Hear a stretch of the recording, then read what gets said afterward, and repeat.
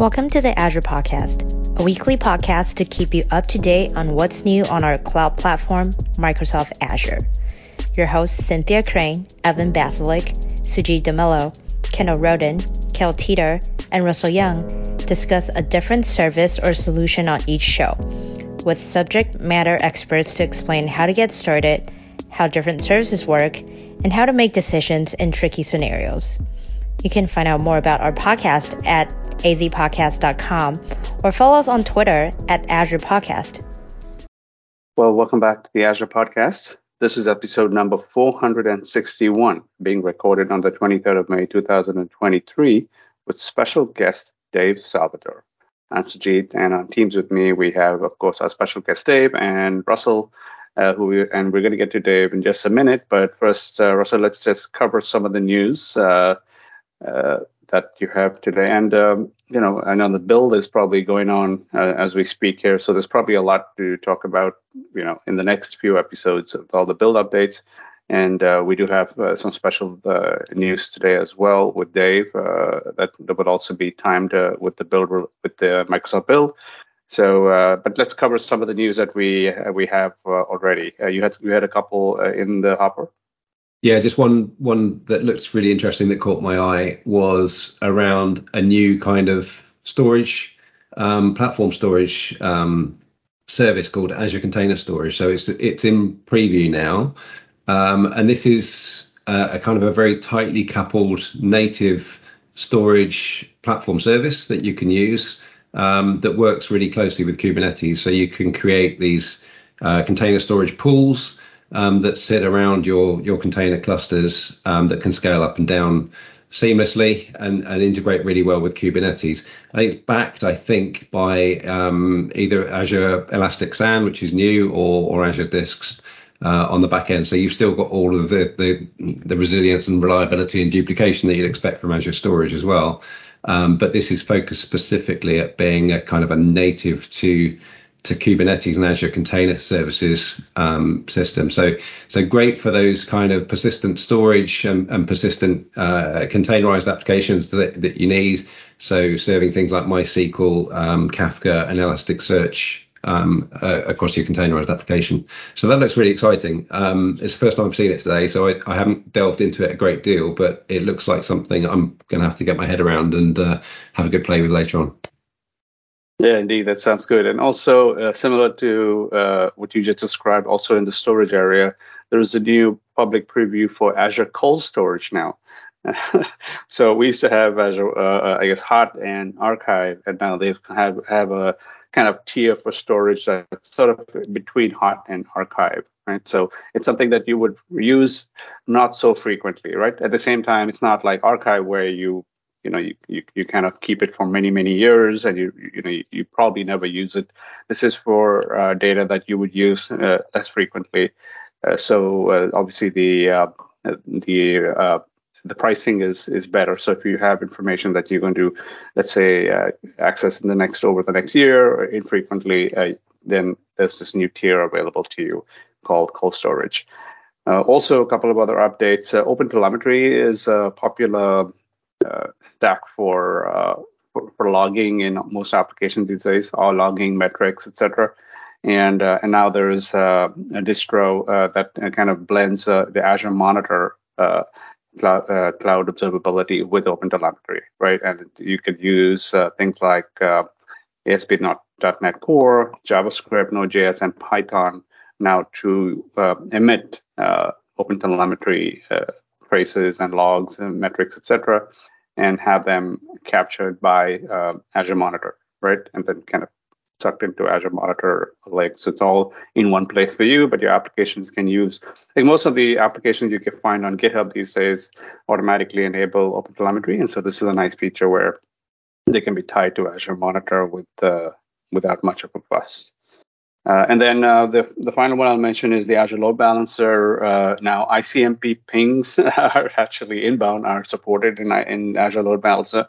It used to be that the pings were ignored, so you'd have to use something like PS ping to ping to probe a specific port, especially if you're troubleshooting access from the internet and you wanted to make sure that am I getting through to the inside VNet. You'd have to use things like PS ping and to pro specific ports. Now you could use ICMP ping, just the normal ping, to see, okay, is the load balancer alive? Is it responding?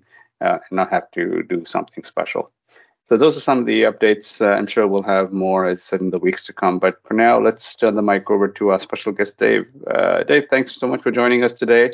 Dave's with NVIDIA, and I'm going to let him introduce himself and tell us what he does at NVIDIA and what his passion is in the Azure space, so that we can talk about that. Sure. Good morning. It's great to be with you all. So as you mentioned, I'm Dave Salvatore with NVIDIA. I'm a Director of Accelerated Computing Products. And what that means is I work with our cloud partners, Azure in particular, I do quite a bit of work with, around enabling and helping sort of tell the story about some of the great technologies you were mentioning, and also talking quite a bit about a lot of the integration work that we've done together. In addition, of course, offering GPU instances, Azure and NVIDIA engineering teams work very closely to bring NVIDIA software into the Azure platform environment to make sure that Azure customers can get the most out of their GPU accelerated instances. And so that includes, you mentioned, for instance, Kubernetes is an area we've done work in together. A lot of integration into Azure ML, and we'll probably talk more about that today as we move through the discussion. And then just a whole wide variety of different enablings we do, both for instances as well as software integrations. Yeah, so obviously this whole thing with AI in Azure has taken off in a big way recently, and I as a software engineer, want to wrap my head around that, see like what does it mean, right, for the next generation of applications. We want to build applications that can leverage some of the technology that NVIDIA and Azure is providing. Mm-hmm. What are some of the things that NVIDIA is looking to release, into Azure to help software engineers take advantage of this new paradigm of programming? Sure. Well, one of the big ones that we're talking about here at Build is, of course, our NVIDIA AI Enterprise, which is our software layer of our overall NVIDIA AI platform, right? We're going to be integrating that, making it available in the Azure Marketplace, as well as integrating it into Azure ML. This will make it much easier for Azure customers to take advantage of these programs, which bring sort of enterprise-grade both support and software to the cloud for those customers who are looking to deploy sort of industrial-strength applications and need to know that they basically have full-fledged support to be able to build those applications and basically troubleshoot them should trouble arise, and also just getting the most out of those applications to optimize both user experience as well as operational cost. Now, prior to this announcement, right, what was the experience that what would application developers or enterprises have to do, right, if they wanted to use OpenAI or Azure ML features in Azure? Today, before this new announcement, what was the process for them to take advantage of these of the platform? Sure. Well, so you can think of NVIDIA AI Enterprise as sort of taking what we call our NGC kind of to the next level. NGC is basically our container repository for all the great software that we make available to the community, right? That includes, of course, all the popular frameworks. It includes our own application frameworks for building sort of domain-specific applications. It also includes pre-trained models, test scripts, Helm charts, a whole variety of tools and resources that we make available to the community, which were available, I believe, previously through the marketplace, through what was called NGC. What NVIDIA AI Enterprise does is it takes all that and brings it sort of under one roof. In addition, it also then we've rolled out a very robust support platform so that Azure customers can basically get access to NVIDIA support as they're building their applications to ensure that they can get those applications built quickly and deployed so that those applications can start basically generating value for the teams and for the organizations building them. So just so I can get my head around it, I've always kind of heard that, we've got GPUs available to do better AI processing, obviously running games, computing and all that kind of stuff as well. Mm-hmm.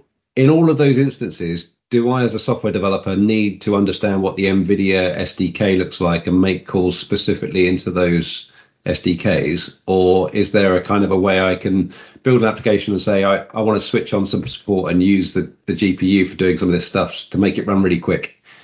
So the answer is it depends, which is to say it depends on sort of what level you want to engage, right? You can go all the way down and be writing basically bare metal CUDA code if you really want to. But if you want, there are plenty of other tools that allow you to engage at sort of a higher level with API calls that just make it easier to build applications, right? And in some cases, that's as simple as adding a few lines of code in something like, say, TensorFlow or PyTorch to actually turn on acceleration, and then use even some of our more optimized data formats. As an example, the default FP32 format in TensorFlow, I'll give you an example, uses something called TensorFloat32 or TF32, which we introduced in our Ampere generation of products. It uses a couple less bits to describe the data, but for AI purposes, it's sufficient precision so that you get nice performance bounces without losing any accuracy, and it doesn't prevent any of your models from converging when you're trying to train them, right? So again, it's just a matter of kind of how you want to engage and how kind of deep down the rabbit hole you feel like you want to go.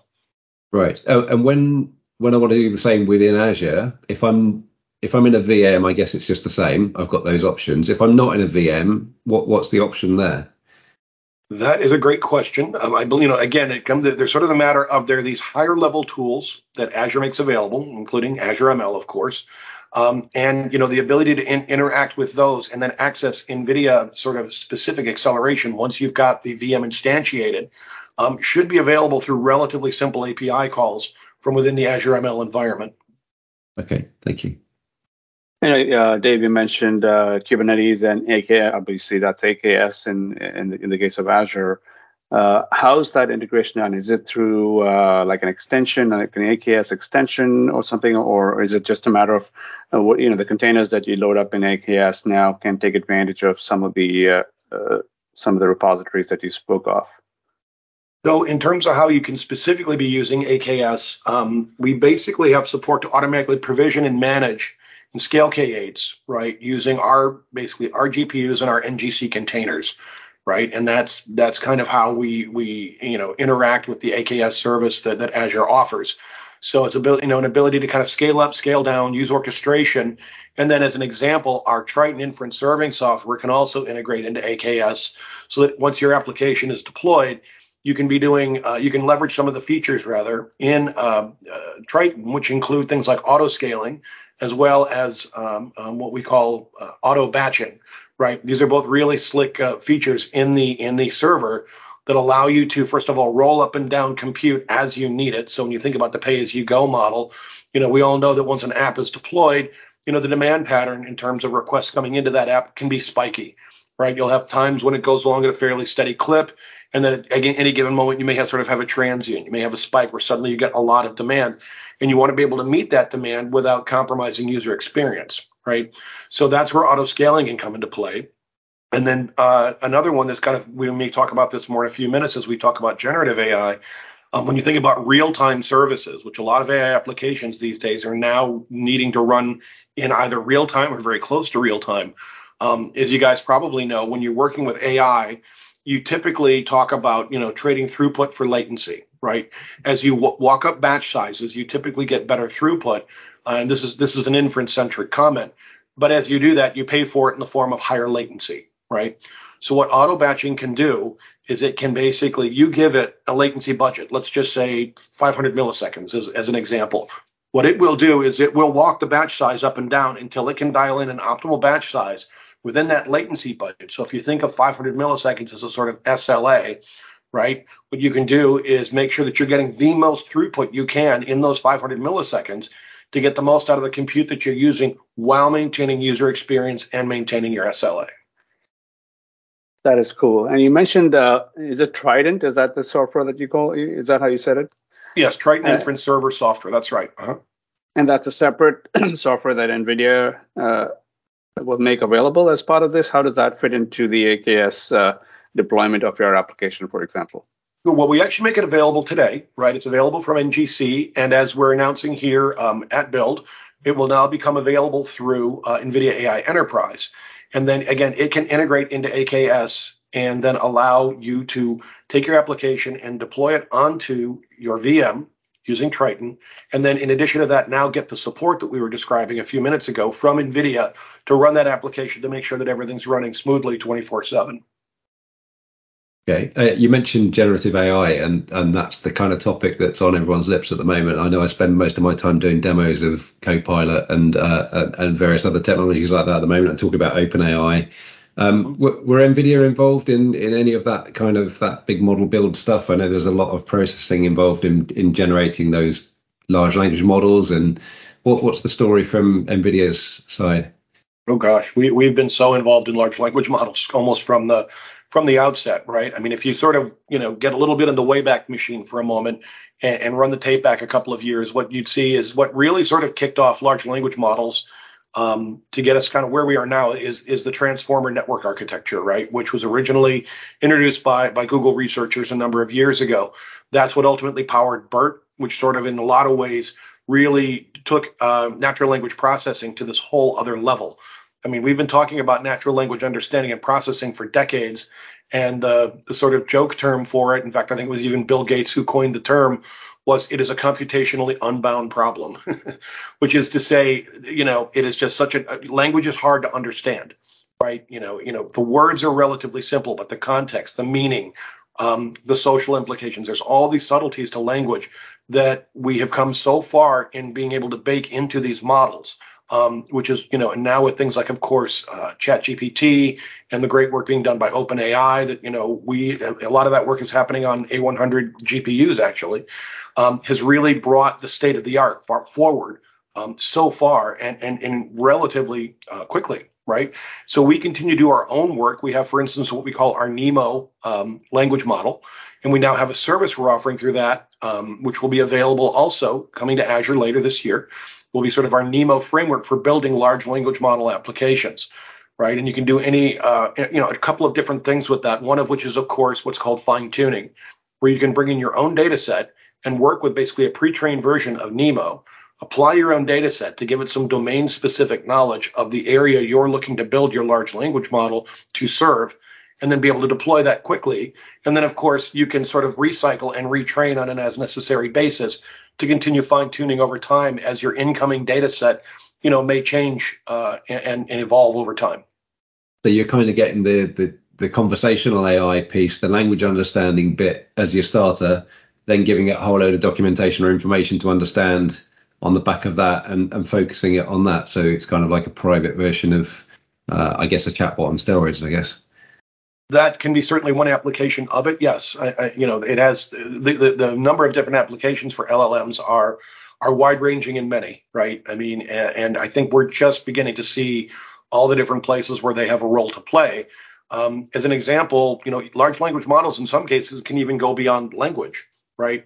Another one of the foundational model services we're going to be offering is called BioNeMo, which is actually using that same NeMo network, but with a very different set of data that's focused around accelerating drug discovery. Right. So, again, the applications for large language models, I mean, and you've probably seen as well, I believe it's called Copilot, which is now available on OpenAI, if memory serves, which can generate computer code. Right. So, there's the number of things that LLMs can generate that's to me the really interesting thing is that it goes beyond just language, in air quotes, but rather it goes beyond it to look at things like generating computer code, being able to generate essentially genetic code, really, or in this case, basically molecules in the form of, drug discovery. Well, one of the problems that I've seen over and over again with GPUs, the NVIDIA GPUs, is essentially their availability, right? Oftentimes, and you talked about how you can auto scale and go up and down, but if the availability is unknown, the auto scale may not actually work, right?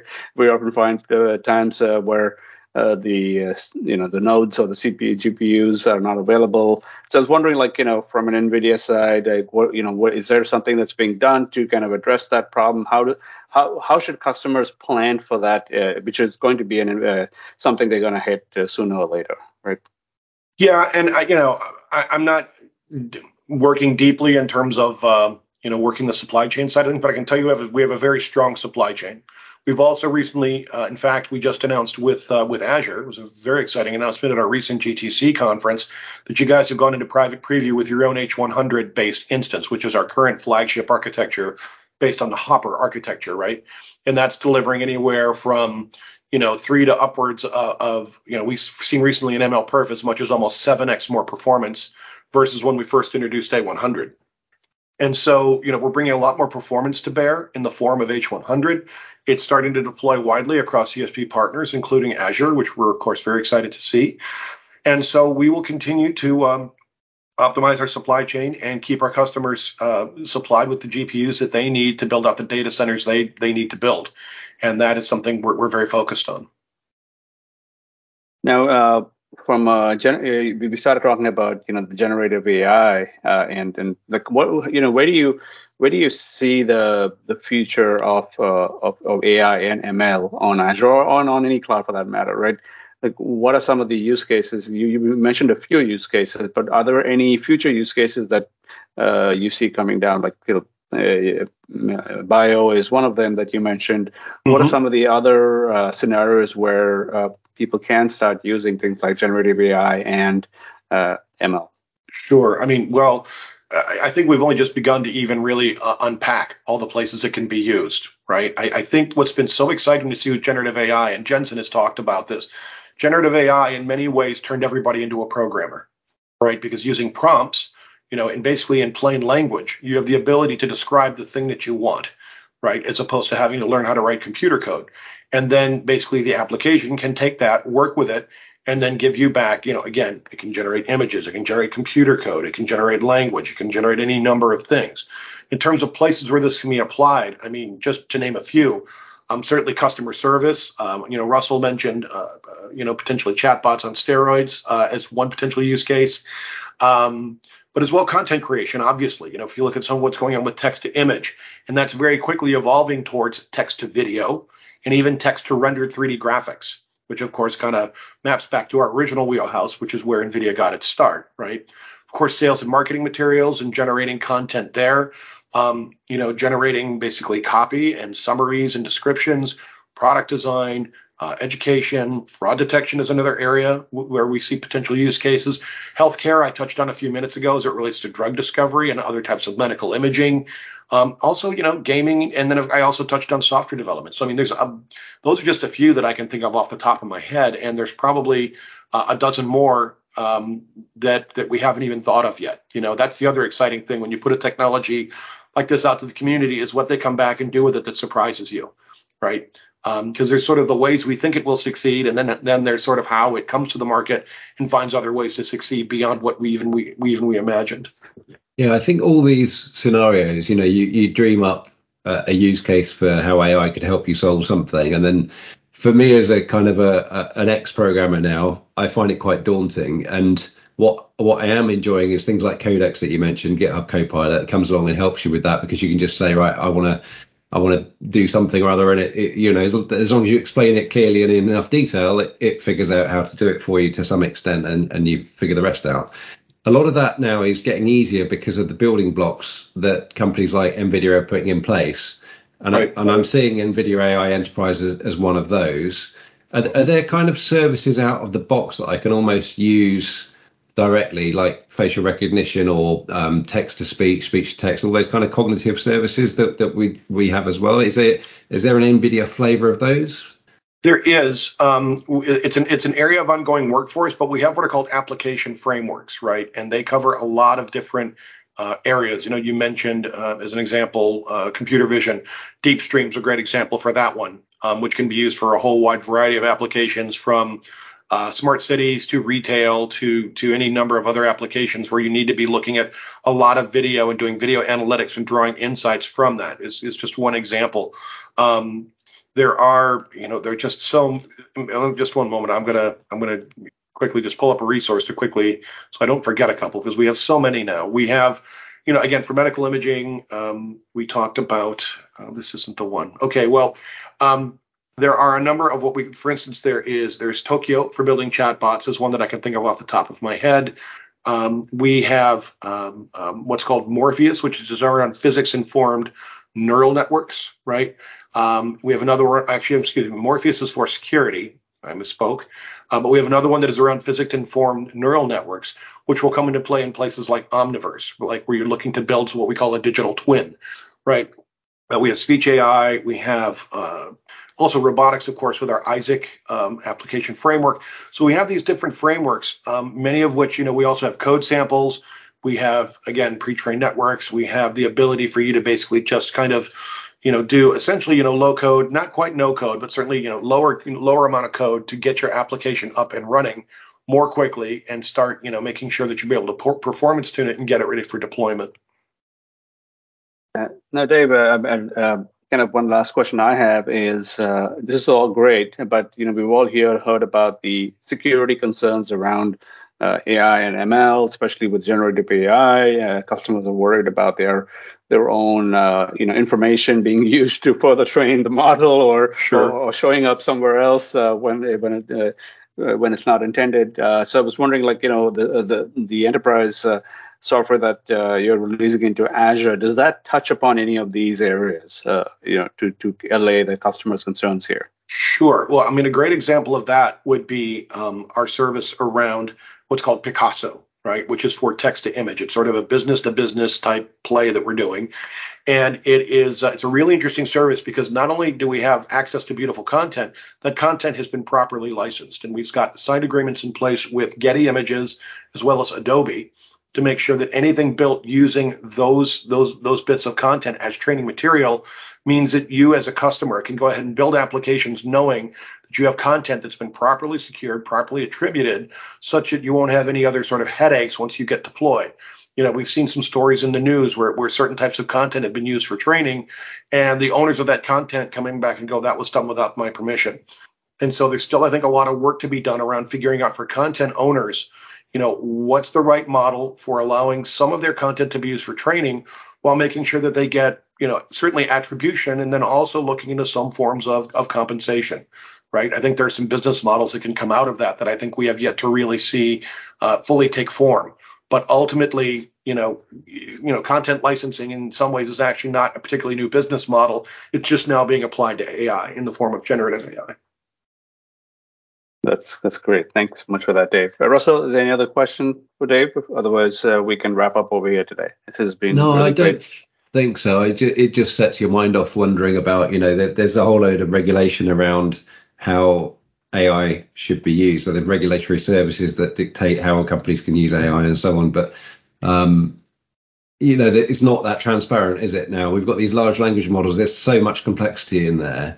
How a company has used that to come to a decision that's doing something, affecting maybe your insurance premiums or whatever, it's just so complex. It's such an interesting area. And like you say, the thing about that piece about crediting people for their IP that's built into that training model and how that will happen, it's mind blowing. Because I'm thinking about incremental payments, the like of Spotify, where you get a cent for a play somewhere or other or something like that. But it could become very complicated very, very quickly, and we're going to need some more AI just to deal with the logistics of how that's handled. Yeah, well, it's interesting you mentioned that. There's in addition to kind of the attribution and the potential commercial side of it, there's also the matter of toxicity in content, right, or content that is sort of within certain boundaries, right. And so, as an example, we recently introduced something called NVIDIA Guardrails, which is actually an open source piece of software that we've put out there to help sort of guide some of the creation of content, to put in place some of those, again, as the name implies, guardrails to keep applications sort of within the realm of their intended use. In other words, that we'll try and keep toxic content sort of at bay, if you will, and keep you sort of within the domain that the application was intended to work. Right. And so that is something that we just kind of released it. We just put a blog out about it not too long ago. And we are now in the process of kind of rolling that out and look forward to seeing customers actually use that on Azure. It can be used on any cloud platform, of course, but we, of course, want to see them using it on Azure as just one more way to, again, build applications that are safe, usable, and deliver what we believe are kind of appropriate and hopefully sufficiently predictable results. As I mentioned, it is open source, and it leverages other tools. There's a specific open source tool that it can take advantage of other toolkits. One in particular that we have looked at is what's called LangChain, for instance, which was recently very highly rated on GitHub. Right, that's just one of the ones that it can sort of link into, and it can link into others. And because, of course, it's open source, it can be modified on an as needed basis. Right. Yeah, that's great. I think the ethical and responsible use of AI is a really important thing to pursue.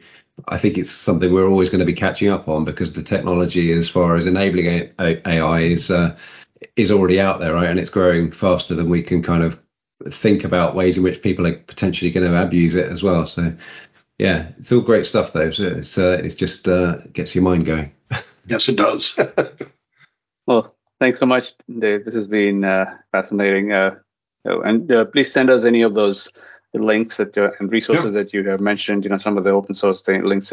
Please, give to us. We can put them along with the show notes with the recording. Right. Yep, will do. It was great being with you guys. Thank you, Samia. Thanks very much, Dave. All right, thank you. Thank you all. Thank you for listening to the show. If you have any thoughts, questions, or just want to connect, find us on Twitter at Azure Podcast. Background music has been taken from ccmixer.org under the Creative Commons license. We hope you'll tune in again soon to keep learning with us.